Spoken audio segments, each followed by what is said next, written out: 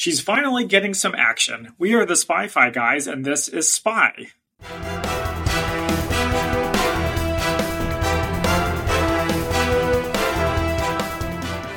Hello and welcome to the Spy-Fi guys, where we cover spy fact, spy fiction, and everything in between. I'm Zach. And I'm Christian. And Happy New Year, Christian. We're back in 2024 after a nice break. Yeah, Happy New Year. What do we know about 2024? I know it's the year that Highlander 2 takes place in, but let's hope we're not in for any of that this year. Yeah, we don't do a lot of fictional future spy movies around here now, do we? Well, I don't know that there are any. Yeah, it would be something like Blade Runner. That's kind of what I was imagining. The not too distant future. But we're not here to talk about those movies. We're here to talk about Spy, starring Melissa McCarthy.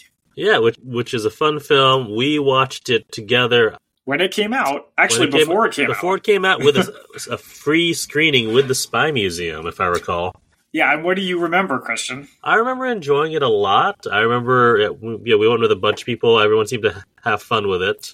I remember loving it. Legit loving it. Have you gone back to it since? No. I have not either, so that is very interesting. All right.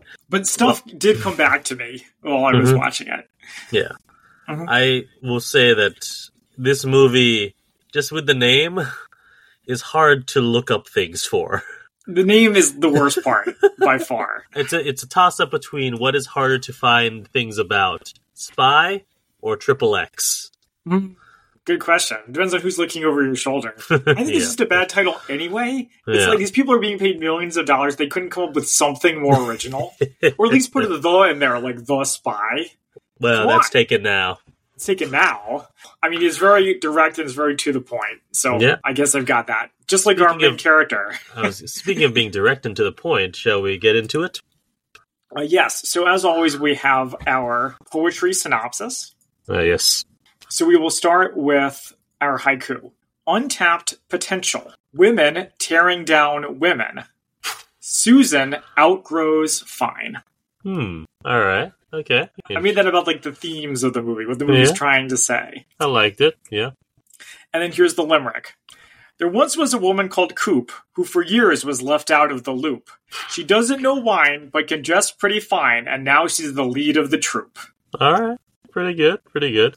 All right, and what is our actual IMDb synopsis? Yes, our actual IMDb synopsis is a desk-bound CIA analyst volunteers to go undercover to infiltrate the world of a deadly arms dealer and prevent diabolical global disaster.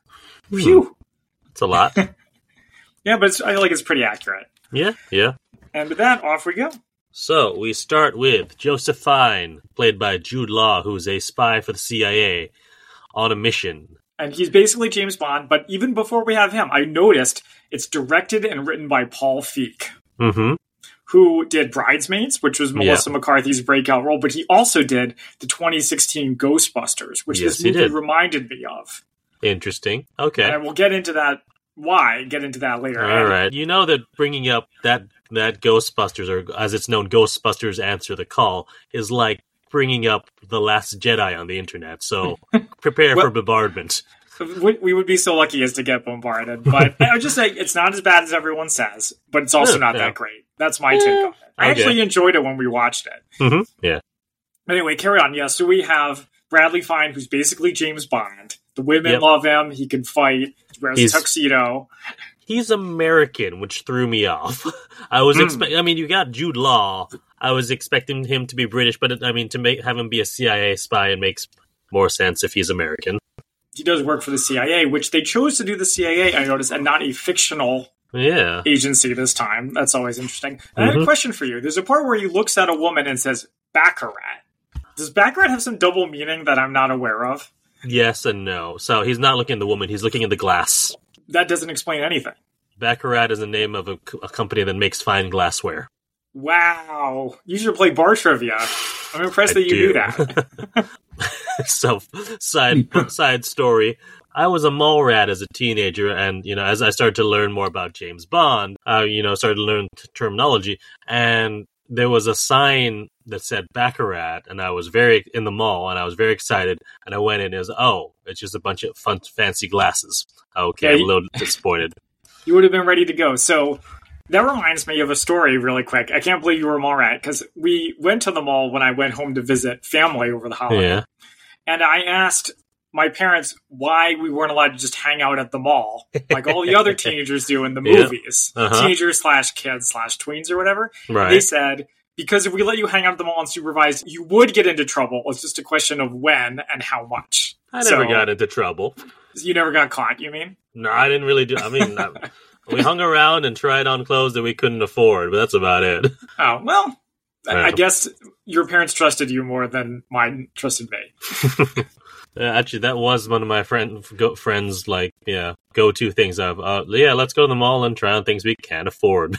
Oh, that sounds fun. Yeah. So in addition to Joseph Fiennes, we also have Susan Cooper, played by Melissa McCarthy, who is in his earpiece as his basically, girl in the chair. Yeah, his oracle.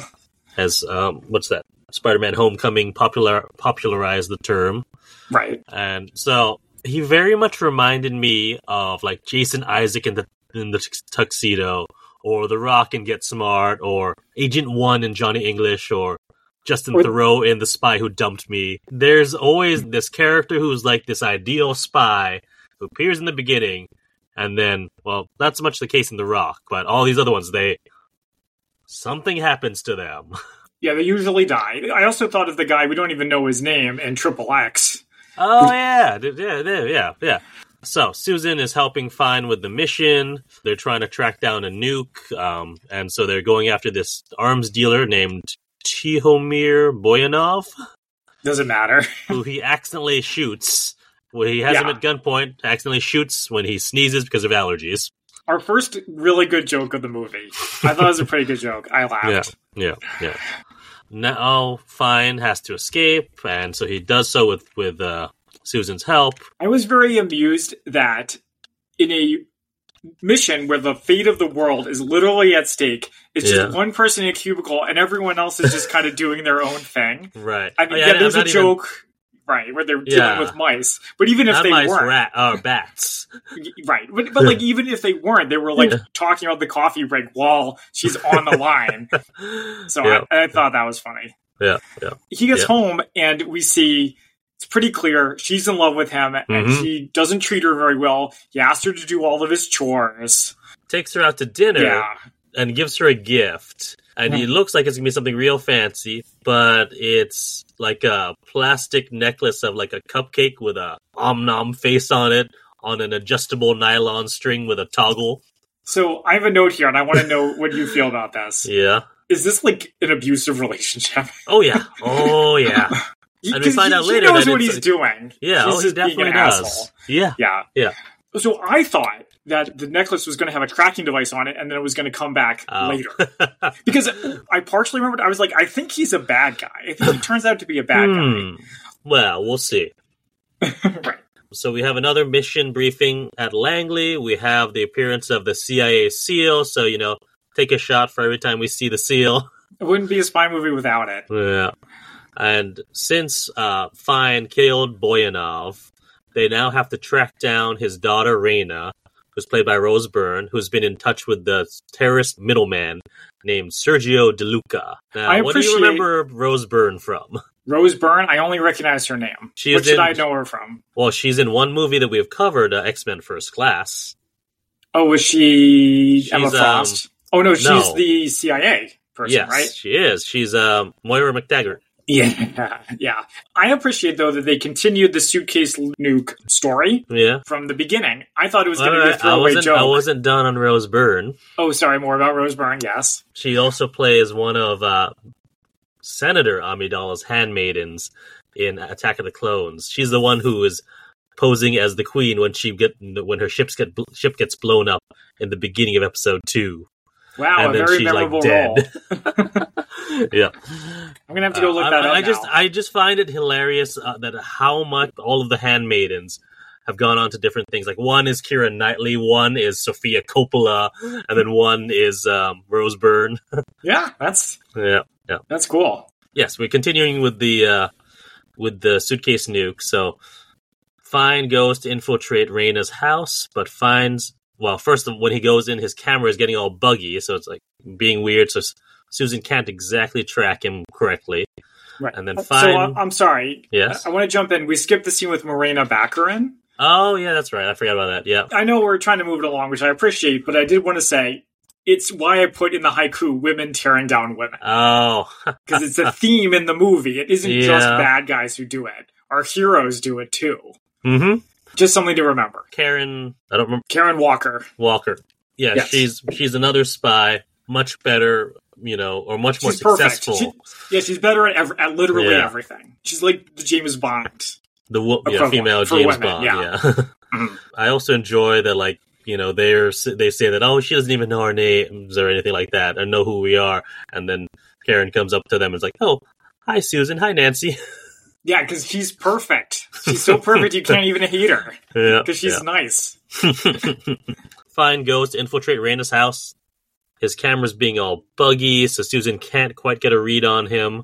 And he gets captured and killed by Raina, who also reveals that she knows the names of all other active CIA agents, so she starts listing them off. Back at Langley, Susan's boss, Elaine Crocker, played by... what's her name? I recognized her. She's very memorable names in the cast. She's from The West Wing. Did you already mention the memorial Allison wall? Janney. Oh, no, yeah. So that's what I was about to talk about. So Allison Janney, yeah, that's right. So is this the first time we've actually seen the actual ceremony of like them putting up another star on the memorial wall? I feel like there's no way it's the first one, but I can't recall. I know that's been mentioned a lot, but I don't remember any other ceremony. So we actually get to see a ceremony of that. And then Crocker, Elaine's boss, also has a meeting with all of the agents and tell them that none of them can go near Raina or DeLuca since they know their identities. What does this remind you of? Pick one, because there's multiple. Well, it was like Johnny English. Get Smart. Well, the whole movie reminded me of Get Smart. Johnny English. Yeah, as you may recall, I didn't like Get Smart that much. Interesting. Yeah. Yes, I do. I do recall that, and I recall the... I couldn't really defend my opinion. The argument we had about, you needed a motivation as to why he wanted to be an agent. Yeah, but Coop had really good motivations. This movie nailed it for that. No, I'm still bitter about that, but let's move on. Yeah, no need to be bitter. It's just a movie. Agents' identities are exposed, so now they need to have someone whose identity is not known. And hey, Susan is technically classified as an agent, so they're going to send her out into the field, but for recon only. Rick Ford, Jason Statham, is furious at that. You may even say he's fast and furious. No. And he decides he's going to go rogue. Also, he had to make some jokes about the face-off machine, which I thought were hilarious. Yeah, I thought that was good. That she, leaned into it. she messed with him a little bit as well. Allison Janney did. Yeah. So. Yeah, I'll be honest, I think that he is one of the best parts of this movie, Jason Statham. We can talk about it. I remembered when we saw it in the theater, everyone thought he was the best part. I did at the time as well. I don't think we need a whole movie of him acting like that. I think, but in the way he's used here is excellent. Yeah, he's much better as the Captain Jack Sparrow type. So Allison Janney, or Crocker, meets with Susan separately. Apparently, we find out that Fine was actually Susan's mentor when she was in training, and he sniped her for office work because she was the best, basically. I thought this was very interesting. Beginning of an abusive relationship, you might say, but it wasn't totally malicious, right? I mean, it wasn't malicious, but it was to serve his own needs rather than her career. It was very self-interested. That's true. That's true. I feel like women in the workforce now can understand that. Yeah, you kept a good woman down. He totally did. And I thought this was going to come back, by the way. Which I guess it sort of did, but I thought it would be more explicit. Okay. So we also have this video of Susan training at the farm where she goes into, a training scenario and takes out a bunch of targets, and then her gun jams, so she basically just rips the wood target off and starts beating the crap out of it, and then beats the crap out of guys who come in who are trying to stop her. Do you think she has some rage issues? Maybe a little. It's great character work. It doesn't really... I would have liked it to come back. Though. And when she fights later in the movie, she doesn't do that Incredible Hulk thing. I thought she would. she actually uses more tactical, and actually is actually more strategic in how she, uses her kicks and everything. And actually, I was impressed. But we'll get to those scenes when we get to them. Mm-hmm. Susan is given a new identity as basically a cat lady. This is also great. It was great when we saw it in 2015. It was still great when we saw it this time. She has gadgets that sort of match the identity, including hemorrhoid wipes, which are, have chloroform on them. The gadgets have a stupid cover, but they're actually useful. The whistle that shoots whistle. The dart. Yeah, that's good. The stool softener that is anti-poison. Yeah. Yeah.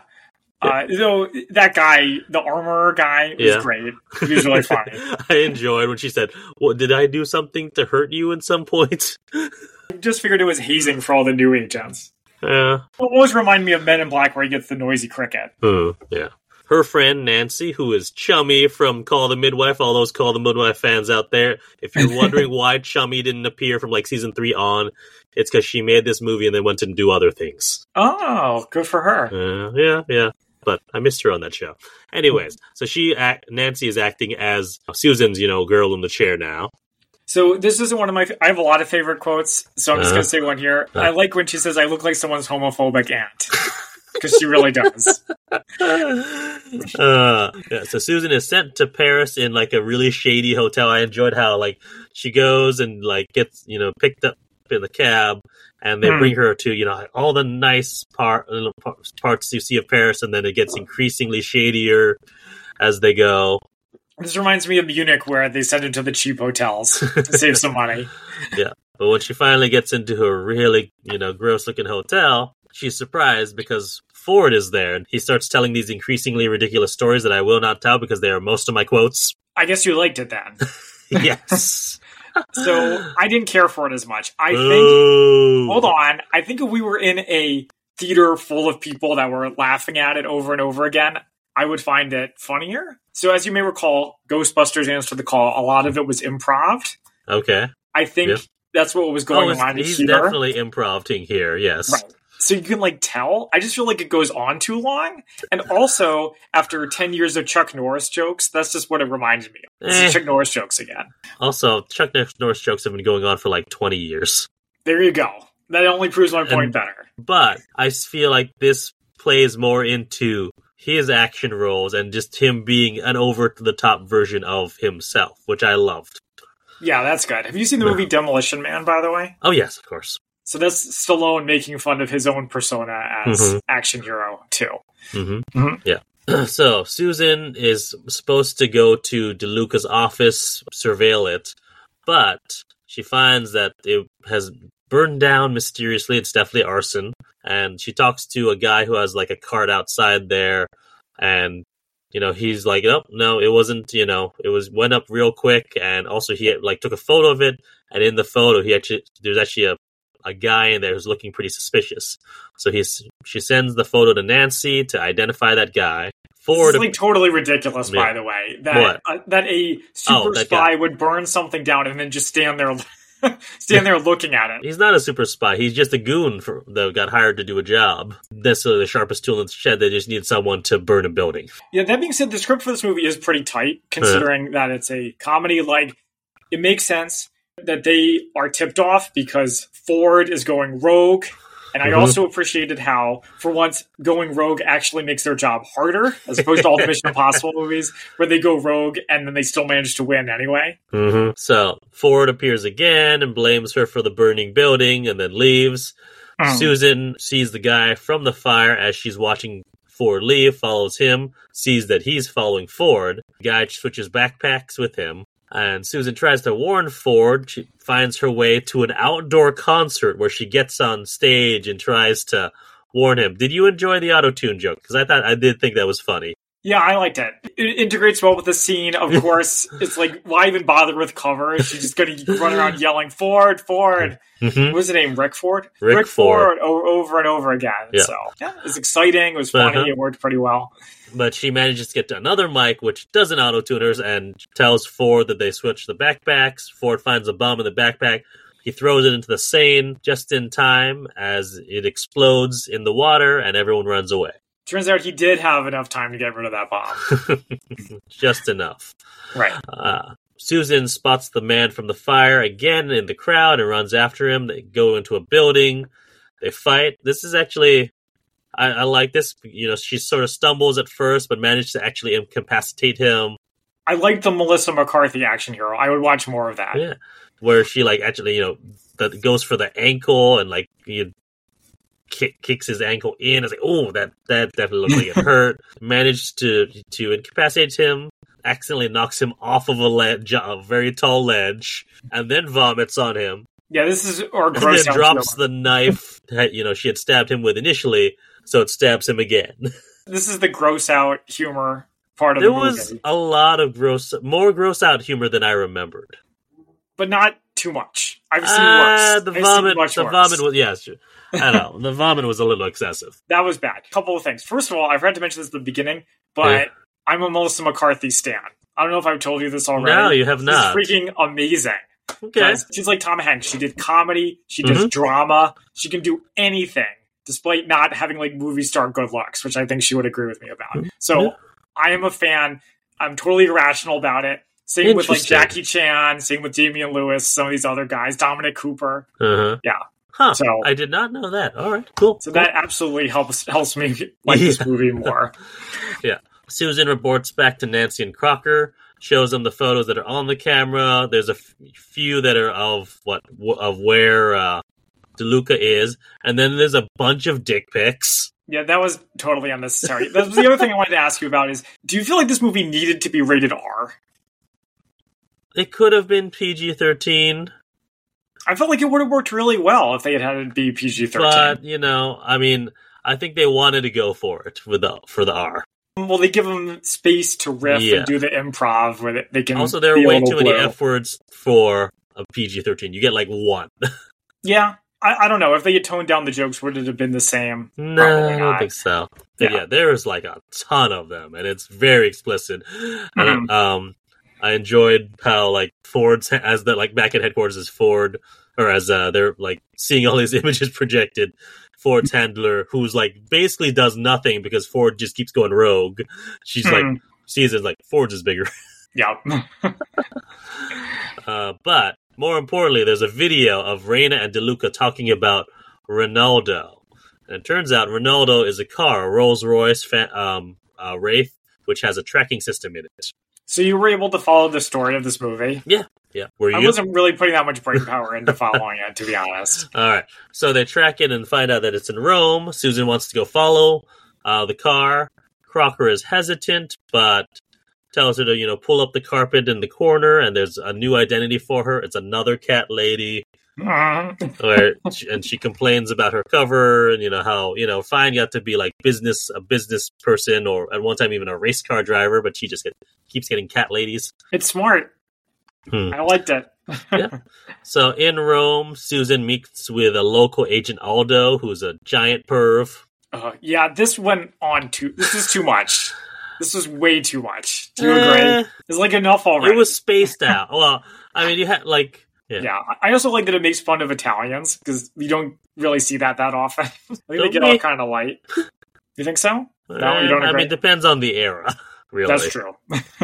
I mean, if you watch The Untouchables, there's a lot of Irish and a lot of making fun of Irish and making fun of Italians in that one. Well, it's like the 70s through the 90s, the Italians are always depicted as mobsters. Yeah. So I guess this is a step up. Is it, though? Maybe a small one. No, it's not at all, really. I don't know. Mobsters at least cool. This guy is just gross. Right. That's true. He is also a ridiculous driver and like drives her through a bunch of back alleys trying to go to where DeLuca is. So they see DeLuca going into the casino. Nancy is in Susan's ear telling her to surveil from the pastry shop across the street, but Susan decides no, she wants to go in, but she can't go in looking like Cat Lady. So she goes and, you know, spends a whole bunch of money. Apparently they have a clothing budget on missions, but blows right past it. Up. This kind of confused me. Feel free to accuse me of overthinking. Wouldn't be the first time. But I was like, Susan knows how to dress and like look good. So why doesn't she do it most of the time? Is it because they don't pay her enough money? Probably. To get nice clothes? Yeah. I mean, we hear later on that they do not pay her well at all. So yes, probably that. So she gets a glow up. She looks a lot better than obviously than the cat lady disguise. Right. And she goes into the casino, but of course she's not on the list. But Rick Ford is in there and says that, oh, she's with me. They have another tete-a-tete. I didn't write down what they said, but I said that it's really harsh. Like, they're really digging into each other. Yeah, there's one quote in there that I will bring back later on. Ford says he's going to go take out DeLuca, whereas Susan just wants to surveil him since he's the only one who knows where the bomb is. So DeLuca, well, not entirely true. Raina also knows, but they need him to find Raina. DeLuca goes into Susan tries to follow DeLuca into a private gaming room, but she is escorted out. But before she manages to see DeLuca hand a note off to someone, which is then given to Raina in the bar. Yeah, I like when they tell her no more exploring, okay? I want to get told that at some point. Yeah. So Susan notices someone trying to spike Raina's drink. I immediately recognized this guy. He's in Silicon Valley. He was also in Ghostbusters 2016. He's in The Office. Right. Yeah. Always playing a nerd, which he does here too. Actually, this is one of his tougher roles. Yeah. So, he spikes the drink. But since Raina is the only one who actually knows where the bomb is, Susan has to save her, tells her about the drink. Raina is just so condescending to her. Yeah, Raina sucks. I thought she's hilarious here.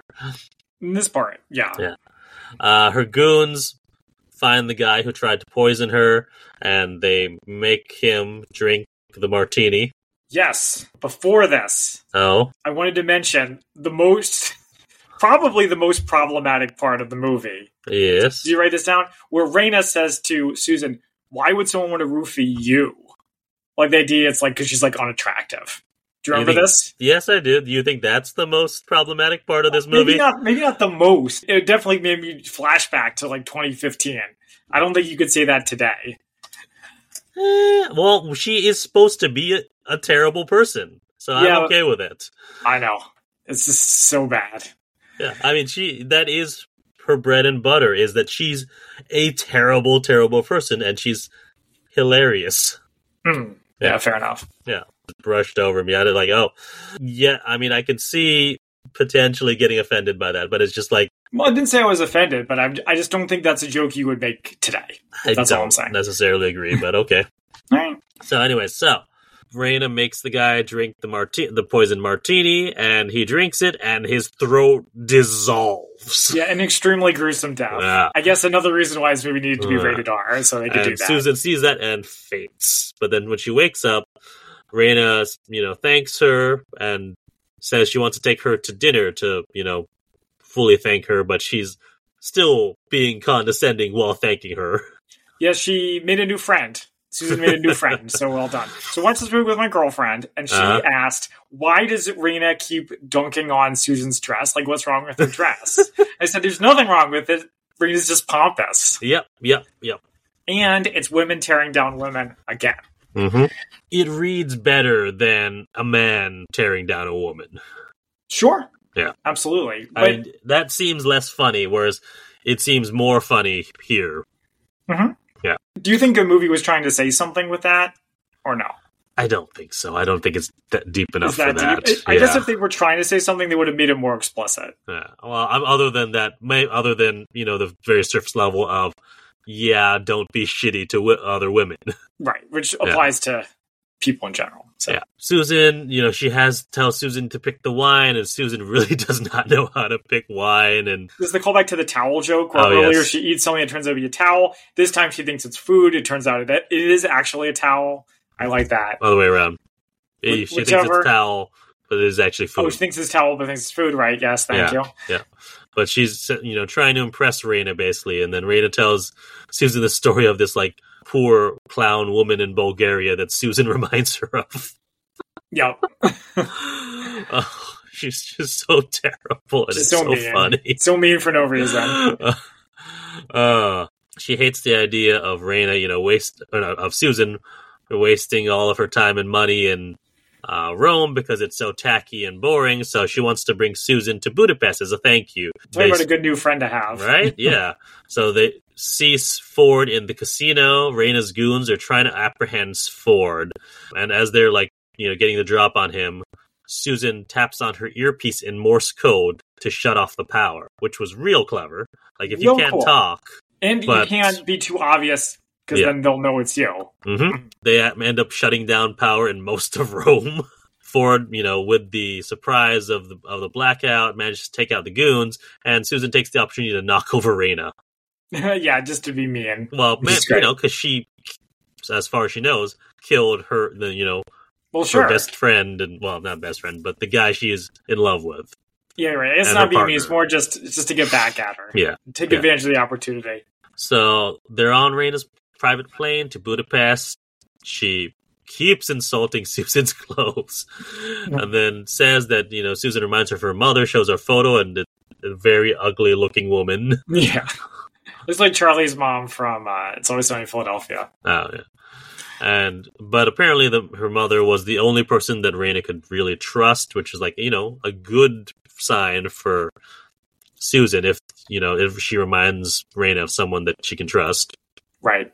Drinks some champagne, which is drugged. Susan, goes for her stool softener anti-poison pill, but passes out before she can actually take it. Apparently Raina drugged her so she go through all her things. But it's spy stuff, so she doesn't figure it out. And most of her devices she ends up using, kind of like a James Bond movie, but not quite all of them. So most of them come back. Yeah. But as she's waking up, the flight attendant comes in and shoots Raina's bodyguard. Yeah, so he's a traitor to Raina. He's a traitor. And then I like how the pilots come out and say, and who are also traitors, but we're trying to kill him because they want to get the money first. So everyone just hates. Oh yeah, Raina can't even remember the name of the flight attendant. Keeps calling him Colin. Is it Colin quit 8 months ago? I'm Frederick. It's an older joke, but it checks out. Yeah. It also makes sense. The script is tight. It makes sense then that she would take Susan on as a bodyguard, which is her cover later, or her story, I guess I should say. Because it makes sense if all these people keep betraying her, she needs somebody. And also, Frederick just shot her bodyguard. Yeah, that too. She's a new one. Yeah. So I take it this plane fight reminded you of Goldfinger? Not really.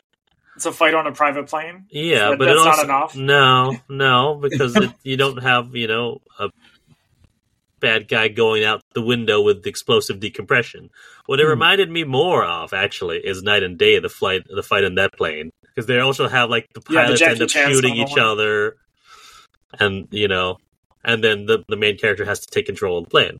Yeah, good point. All the pilots and basically everyone besides Susan and Frederick, not Frederick, Susan and Raina end up dead.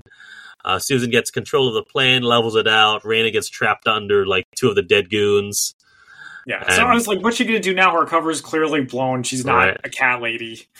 So she comes up with a new cover, as you said, that she's actually a private bodyguard that Raina's father had hired. Mm-hmm.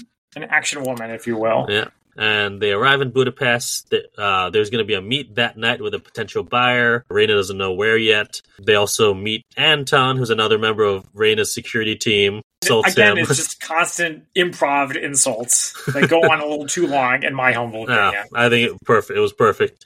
Susan finally gets to her room and puts in her earpiece, but then also immediately realizes that there's cameras in every one of the rooms, so she leaves the hotel. Yeah, I thought she was going to get caught because of that.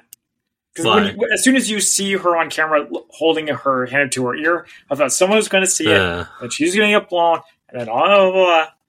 But I mean, she realizes as soon as she sees it, so she stops it, and she uses the phone as a cover, which I enjoyed, and calls Nancy, and it's revealed that Nancy is actually also in Budapest, right around the corner. Yeah. Did they ever explain why? I think it's because they couldn't reach her. Yeah. They couldn't reach her, and so Crocker wanted to know where she was, so they figured since she also has never been out in the field, her cover was probably safe. So I like the idea of it's like they just go down the list of inexperienced people as they go missing. Raina and Anton see Susan with Nancy. They come up with another cover as an associate of Susan's. And of course, at this point, Susan is using Nancy's spy name which was, I don't remember what it was. Like Angel Valentine or something like that. Amber Valentine. And so, obviously, Nancy can't use that as her spy code name. So she uses Susan's real name as her spy name. That was another really good joke. I thought that was a good joke. Yeah. But in the midst of all of this, there's a drive-by shooter who kills Anton. I didn't realize until I was like, wait, what happened to Anton? Oh, he's dead in that scene. Yeah, there might be the taxi driver dying and The Spy Who Dunked Me. Oh, yeah. No, because that was that was just the sort of, all right, he's shot and then that's the end of it. The taxi driver and Spy Who Dumped Me, they have to keep driving over his dead body and keep making jokes about it. It's it's not as brutal as that. That was very brutal. Yes, I agree. Yeah. Yeah. We also get a what they call a fatty fall down joke. I've never heard in the trailers that term. Too. Yeah, where Melissa or Susan gets into a moped and it just topples over. A moped with a roof on it. Hey, it makes sense to me. What if it rains? Yeah. Anyways, but she gets on a different scooter. They have a chase. At one point, has to, jump over some construction and does it, makes a real cool jump, and then lands in wet cement. But that's not the end of it. It actually manages to get out of the wet cement. Yeah, keeps going. It goes over, but it's not. Yeah. She's sort of at a standoff with the driver in the car, and the driver tries to run her down. She shoots out the tires, reveal that the shooter is actually Karen, Morena Baccarin. Yeah, this is very quick. It's like she's alive for probably less than 30 seconds. Yeah, and it looks like Karen's right about to kill her when she's taken out by a sniper. And I thought they wouldn't explain this, but then they did. Did they? Well done, yes. See? Okay. It's a tight script. Tighter than you'd expect. Oh, is it? Do we see a flashback later on? It's just like a throwaway line. Bradley Fine says, I'm the one who shot her. That's how you know you can trust me. Oh, I forgot about that. Okay. Yeah, he's a triple agent still. And Raina is in a balcony above them, pours water over their heads, and now they're panicked because what did she hear? Yeah, and she's really mad. Yeah, and she has a gun. Yeah. Not a great combination. No. So, Susan and Nancy are basically all that's left of Raina's security. So she tasks them with finding more security for her, and the only person that headquarters can send is Aldo. I did like the joke that when he comes back, they're like, oh no, not him. But it also makes sense. Yeah, they don't have that many people. They need him. Yeah. They're at a party for, the meet with the buyer. Nancy is scanning the crowd. Susan and Aldo are, guarding Raina. I like the joke that she has Darth Vader gloves. Yeah. Also, there's all these jokes about Raina's hair, which I thought was hilarious. Hey, she deserves it. You're going to make fun of someone's dress. Get something about your hair right back. Yeah, I kind of just want to see behind the scenes stuff of this, of just how many times they cracked up. Yeah, how many improv jokes were left on the ground. Yeah. Susan sees that the buyer is the woman who switched the backpacks on Ford in Rome. Susan also sees that Ford is in disguise on the dance floor with a wig and a mustache, and it looks hilarious. I thought it was a pretty good disguise. I didn't realize it was him at first, but once you do, it's that it looks so hilarious. I like that he has a wig with the little patch of hair, he's balding. You don't normally see that. Usually wigs go all the way or nothing. Mm-hmm. So they're basically to have a very,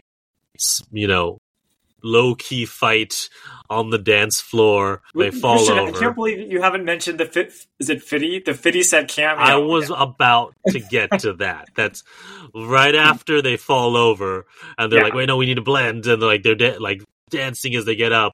Then 50 Cent shows up. He's performing at the party. Oh, I mixed up the order of operations there. Yeah. So this celebrity cameo feels so much it's from the 90s. That's when they would do that. Early 2000s. Yeah. Even so, the movie came out in 2015, so it feels so dated. It's a very dated, but also just still works. This is great. Hey, Christian, did you know that 50 Cent has been shot 9 times? Yes, I did know that. Just checking. Yeah. I was going to put that in Spy Fact versus Fiction and mention it. It's supposed to create a diversion, so she goes and tackles 50 Cent on stage. Also great. I loved it. and then Ford shows up, and in that chaos, the buyer gets the drop on Susan. Nancy causes another diversion by, throwing a bunch of switches on the soundboard. In that, confusion manages to escape. Susan goes to chase after them. They have a fight in the kitchen, which is a pretty good fight. Yeah. Have you seen The Raid 2? I have not, no. Another great kitchen fight, and that's a martial arts movie, so it makes sense. Yeah. But there's a lot of knife action and, using frying pans to combat knives. Yeah, a very gratuitous part where she pulls the knife out of her own hand.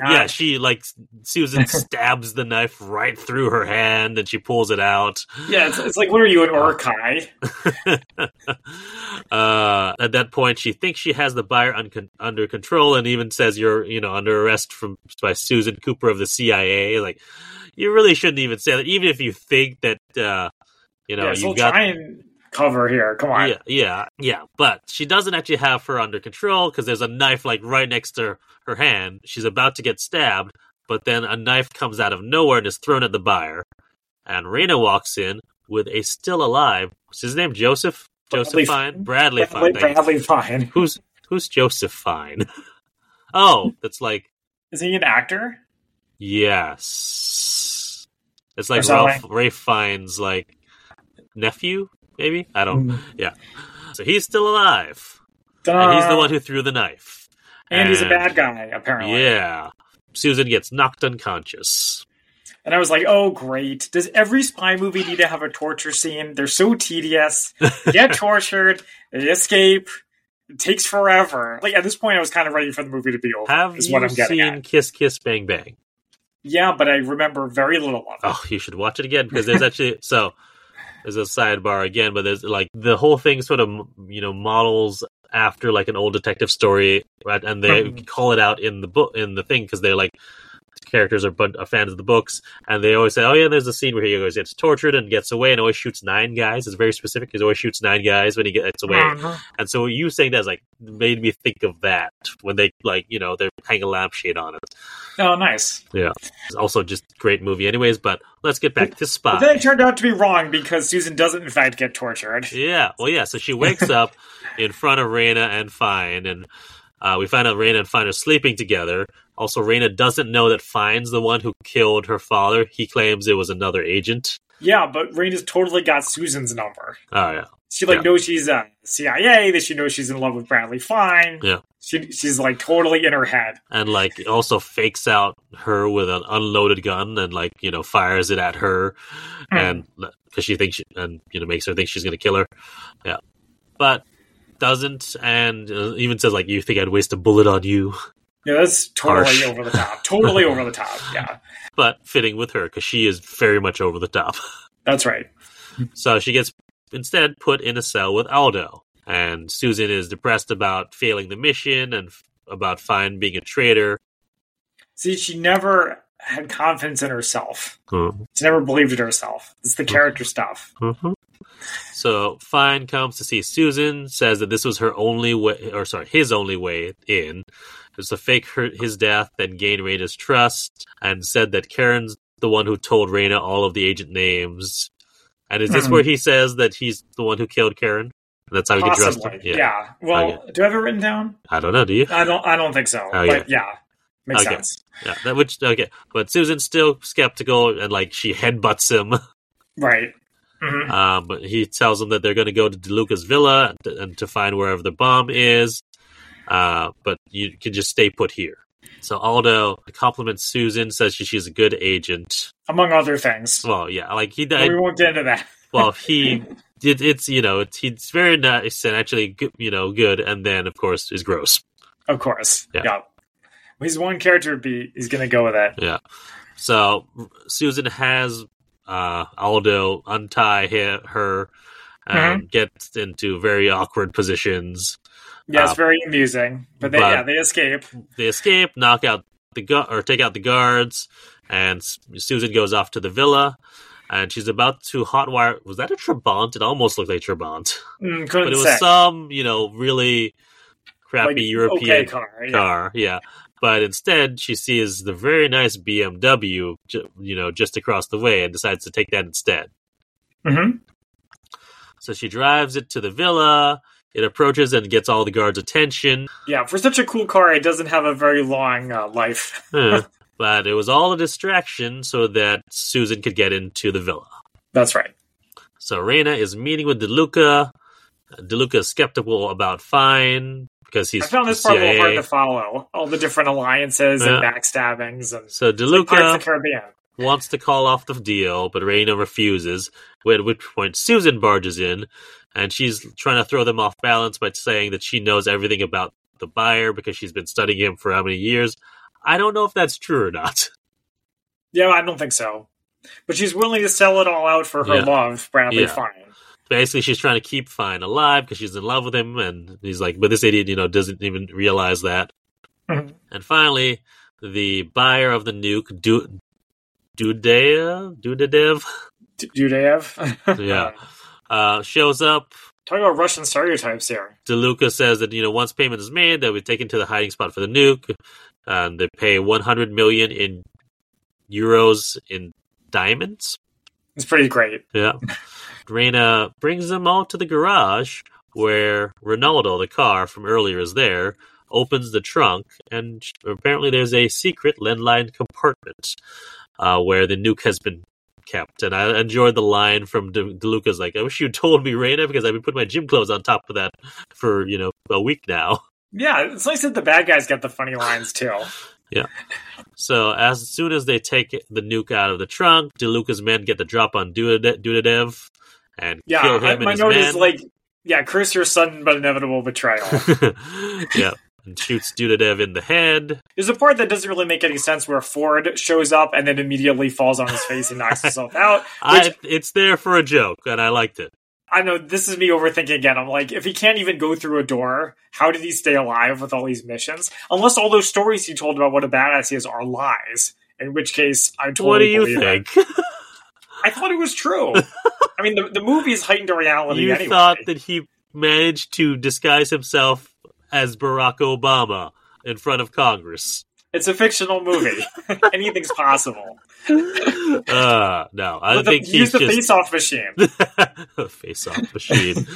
No, it's all BS. I guess so, yeah. But it's funny BS. Mm-hmm.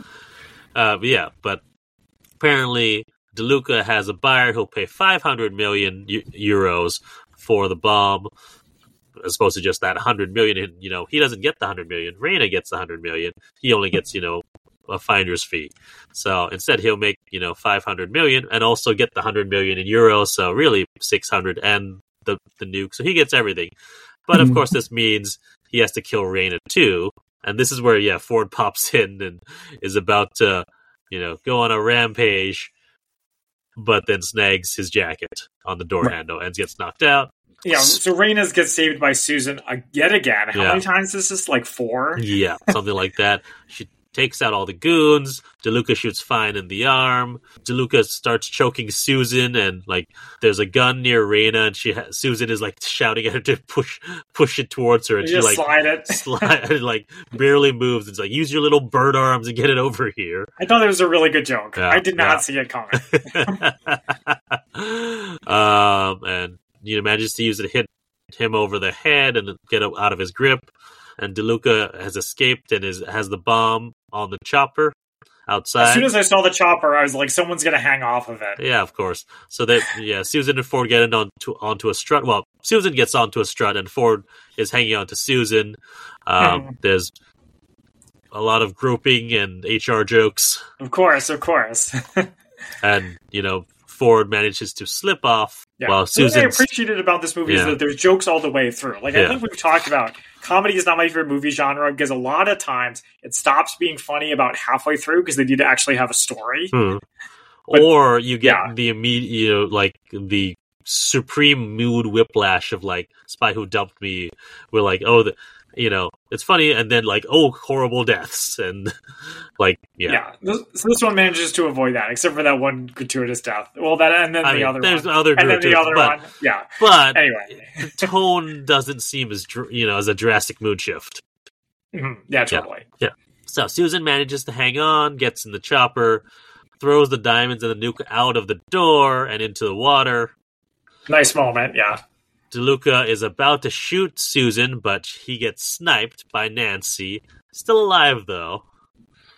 Yeah, which is a little absurd. My note here is also, wow, if only he hadn't taken that second to say die before he shot Susan.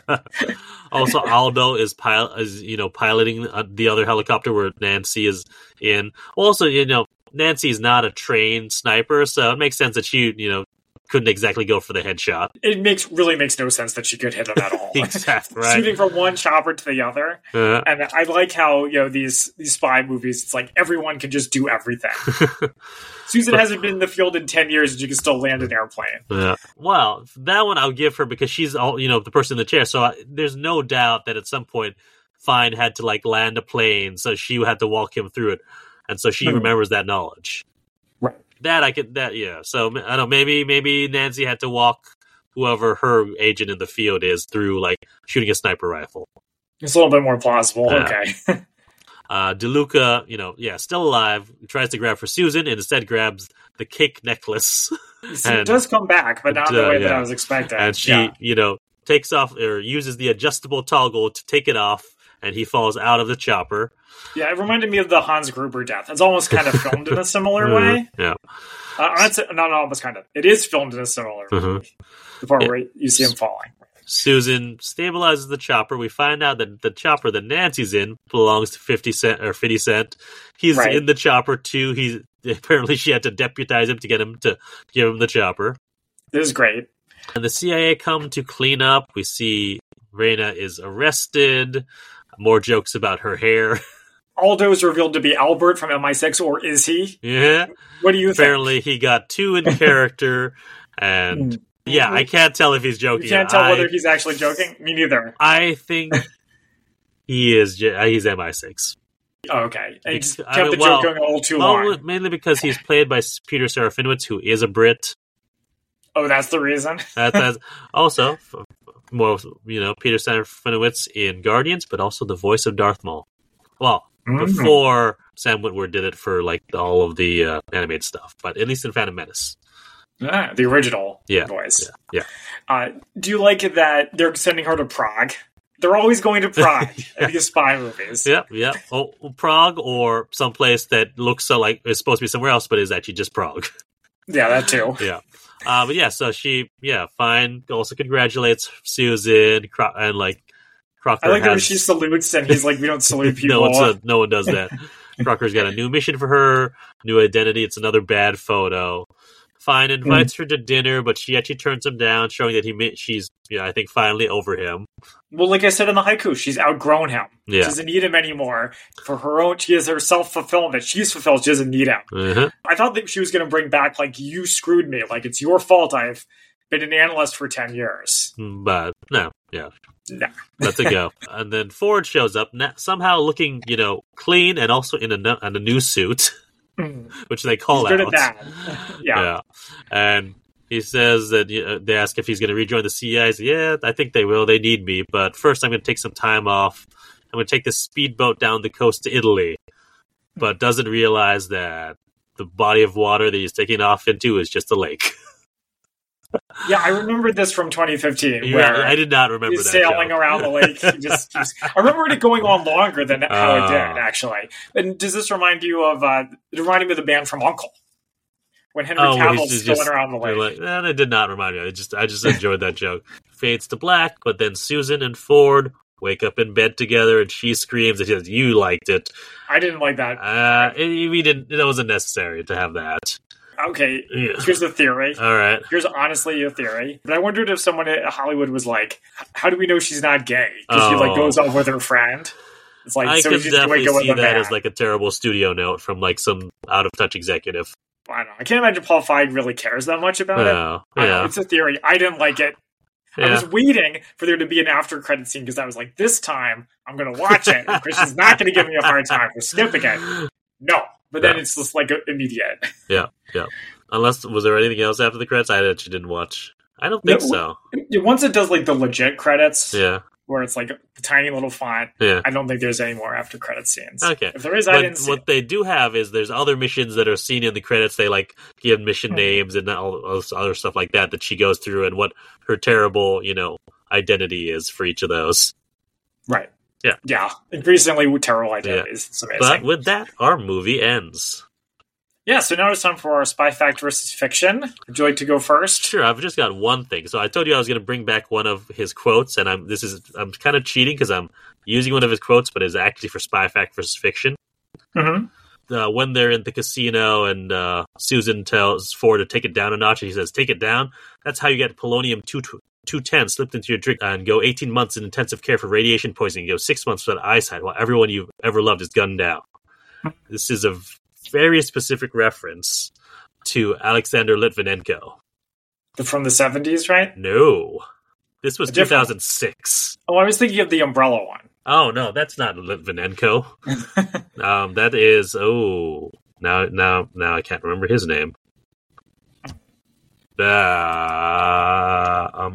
Bulgarian umbrella gun. Georgy Markov, that's right. No, Alexander Litvinenko, now this is from Wikipedia, he was a British naturalized Russian defector and former officer of the Federal Security Service, otherwise known as the FSB, which is the successor to the KGB. And he was a prominent critic of Vladimir Putin and also advised British intelligence. Anyways, in November 1, 2006, Litvinenko suddenly fell ill and was hospitalized after poisoning with polonium-210, and he died from poisoning on the 23rd of November.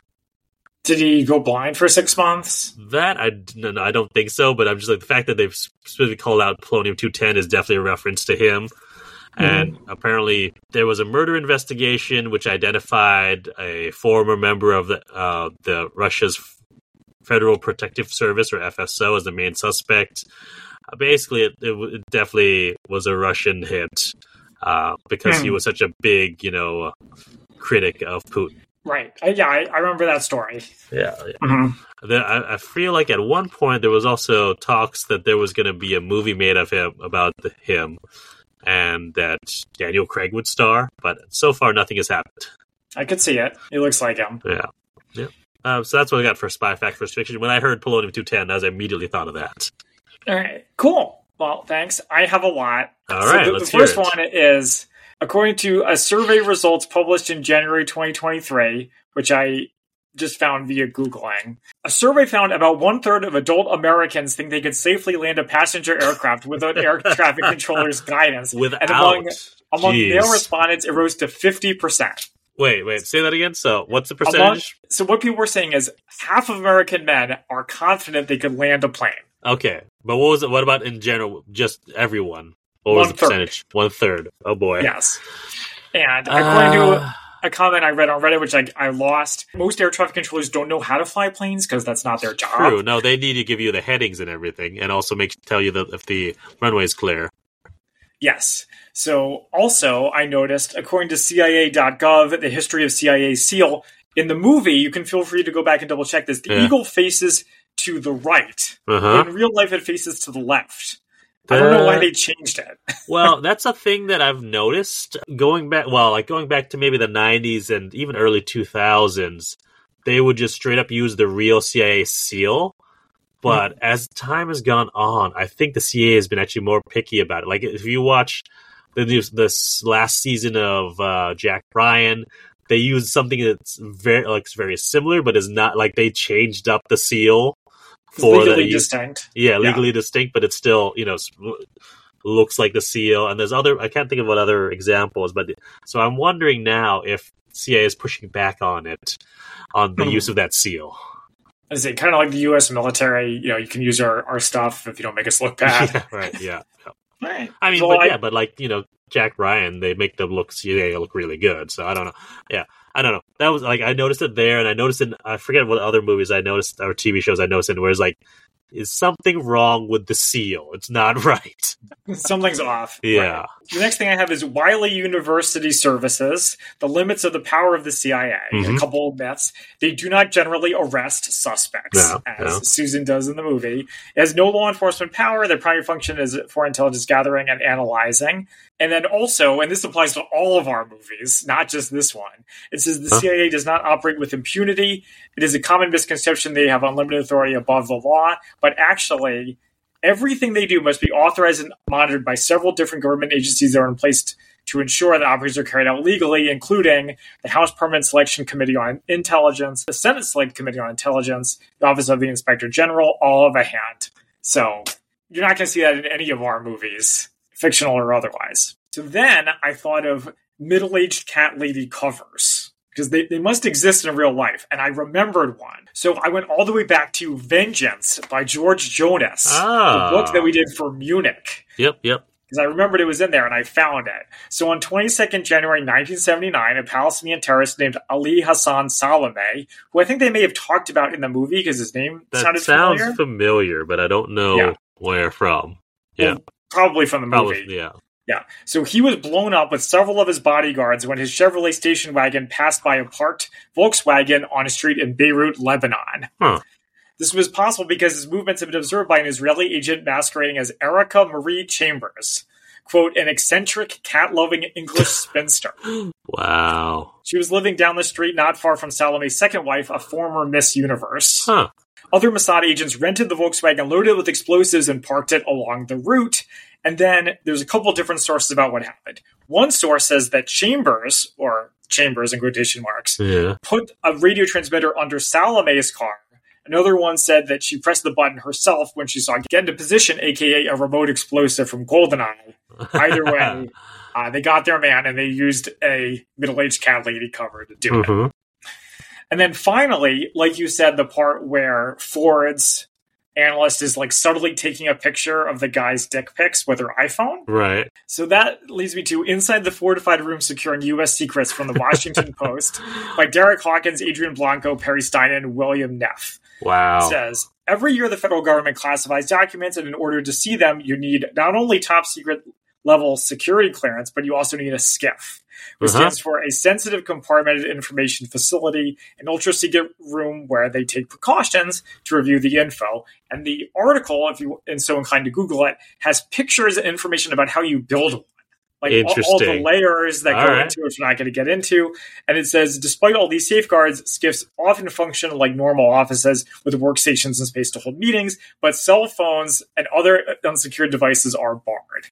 So presumably this would take place in a SCIF, and she wouldn't have a cell phone, any cell phone, let alone a personal one. Yeah, but we also see that this whole, like, at least as they show them, well, they're not even analysts. They're just, I don't know what they this is not the most secure setup they have here. Well, the fact that they're dealing with, mice, bats, anything, any sort of rodent, it's not secure. And none of them were paying attention when Bradley Fine's taking on a suitcase nuke. Or the fact that, like, Ford's, did you see what Ford's, girl in the chair was doing? She was when like she's like Nancy was like saying, did you know that Ford's in the field? And she says, well, he's gone rogue. I can't do anything until he checks in. And she has a photo of herself and is using CIA tech to see what she looks like with different hairstyles. Oh no, I didn't see that. I see. Very unprofessional. Yeah. All right, so that is all I have for Spy Fact versus Fiction. Alrighty. Next, we have our favorite quotes. Would you like to go first? Sure.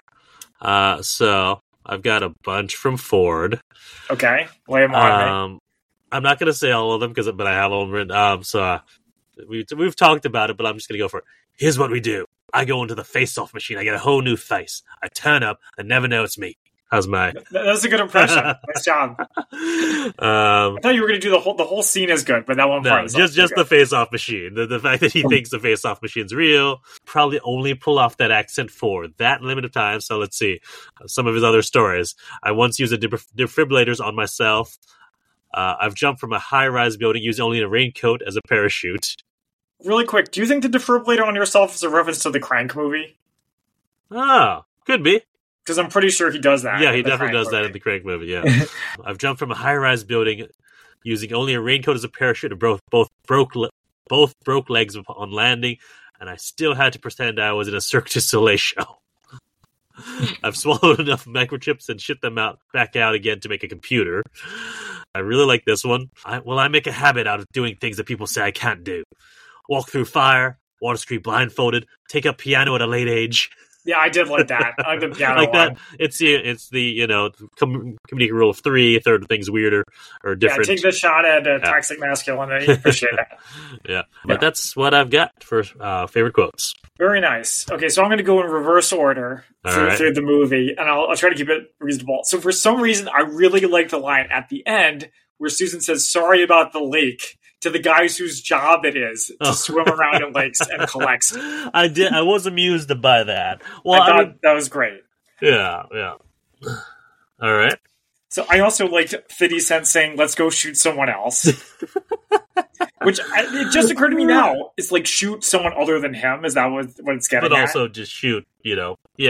Another person. He also just had saw Nancy shoot DeLuca with a sniper rifle, which I didn't even mention that she subsequently drops it. Yeah. So it's a joke that works on many layers. Yeah. I liked when Nancy was the friend, right? Yeah. And she's like, I read encyclopedia. I read all the Hunger Games. But then Raina overwrites it by saying, that's not helpful. It's like, obviously it's not helpful, Raina. Don't explain the joke to me. Raina, you just fainted just long enough for all of us to laugh at you. Colin says something to Susan. My name's not Colin. No, he says something like, you just blew your cover. And she says, oh yeah, well, why don't you blow me, Colin? His name's Frederick. Right, I know. But I know it's funny you're in context. I'm no, I'm just saying, but you called him Colin. Yeah, because she called him Colin. Yeah, but his name's Frederick. Oh, yeah, no, that's how little I respect him. But then the last one I'm going to say is when she says, I'm just the same boring person I was before. And that really was very interesting to me, and I want to talk to you about it. Okay. That's said by Susan? Yeah. What's the context? I don't remember. Well, she's like, I think it's something like, when I joined the CIA, I thought I was going to have this, I thought I was going to be a spy. Yeah. I thought I was going to have Bradley Fine's life. But I'm the same boring person I was before. Which is interesting because 5 seconds ago, she was blowing people up, helping this guy save the world. Lives were on the line, and she still thinks it's boring. What part of the movie is this at? So this was right before they start making fun of Karen Walker. It's right in the beginning. But she was still in the chair. She wasn't in the field yet. Okay, that's what I was trying to figure out. Yeah, but no offense to people who work at Walmart, but compared to someone who works at Walmart, that's pretty freaking exciting, if you ask me. That is. I see your point there. But there's a difference between being the person behind the scenes versus being the person out there. There's a big difference. Yes, you're right, but I think it's interesting. It's like total grass is greener, low self-esteem, no matter what she's doing, there's something inside of her that's causing her this pain. Which I thought was very interesting. All right. Okay, so that is it for my favorite quotes. Alrighty. Now it is time for our ratings on a scale of 1 to 10 martinis, 1 being Avengers 1998 and 10 being even better than Mission Impossible Ghost Protocol. How would we rate Spy? Now I can go first because I know you usually prefer to go first. So if this was 2015, I would have given it a 9 out of 10 because I thought it was great. Yeah. This time, the improv didn't work quite as well. I thought it went on a little too long. It was dated. Oh, something else I forgot to mention is that Raina says something's retarded, which I also don't think you can do. You're going to agree with me with that, right? People don't say that in 2023. You are if you're, just the, ginormous, terrible person. Yeah, it just feels very dated. It's like I don't hear people say that outside of the fourth grade. Yeah, that's true. I will give you that. I'm just, she's not supposed to be a role model. She's supposed to be an example of the most terrible person. Yeah, that's fair. In a movie full of them. But anyway, so I like Melissa McCarthy. The Aldo stuff was just too much. It wasn't as funny as when I saw it in 2015. Okay. I still think it's pretty good, though. I still think it's very solid. I will give it a 7.5. Okay, interesting. So I'm feeling generous. Is that Melissa McCarthy is giving them a big bump. Looking back through our list of just the movies that I compare, would obviously compare this to are going to be, the ones that are comedy based. So your Tuxedo, your Johnny English, your Get Smart. What did I rate the Spy Who Dumped Me? Oh, that was our fourth episode. Yeah, it was a very early one. Wow, that was quite early. Okay, yeah. So I mean, I think of these, it's up there with, in my opinion, your Johnny English, or your Get Smart. I think maybe even slightly better, I would say, because like you said, I think it does good character work, and I think it is funnier than those. I certainly agree. I think it's funnier than Johnny English. It's funny. Well, yeah. I mean, I do love Johnny English, but I think it is funnier than Johnny English. I disagree with you. I think the improv still works for me. Mm-hmm. I'm going to give this as well a 7.5 out of 10 martinis, which it's pretty good. It's still a fun time, and yeah, I enjoyed it. Very nice. Well, that's good. I'm glad it was a winner. Yeah. It did bring us back into 2024. It's always nice when we agree on a movie, right? Yeah, it is. It is, well, unless they're either really bad or really, really good. We usually don't, we don't agree, get exactly the same. So this is interesting. That's one of it's pretty good. And we both thought, all right, yeah, clearly 7.5 out of 10. Very nice. All right. Anything else you want to discuss? No, I mean, I'm just going back to just how it's, similar to those movies. It is funny that they keep overusing this trope of, all right, all of the identities are exposed, so now we have to bring out the most unlikely person as the spy. Yeah. Well, I mean, either that or everyone dies. Yeah. Well, which I think was in another movie, that was the Johnny English's Everyone Dies. One, yeah. Yeah. So it's just funny that has popped up so many times. So it's like we're the only ship in the quadrant from Star Trek. Yeah, exactly. Thank you all for joining us. You can find us on social media at the Spy-Fi Guys on Facebook, Twitter, and Instagram, and our merch store at redbubble.com. Until next time, I'm Zach. And I'm Christian. And we are the Spy-Fi Guys, signing off. Thank you for listening to the Spy-Fi Guys. If you enjoyed our podcast, please be sure to give us a 5-star rating on iTunes. The theme song from this podcast is Mistake the Getaway by Kevin MacLeod from Incompetech.com. Licensed under Creative Commons by Attribution 3.0. Films, books, and television shows reviewed by our podcast are the intellectual property of their respective copyright holders, and no infringement is intended.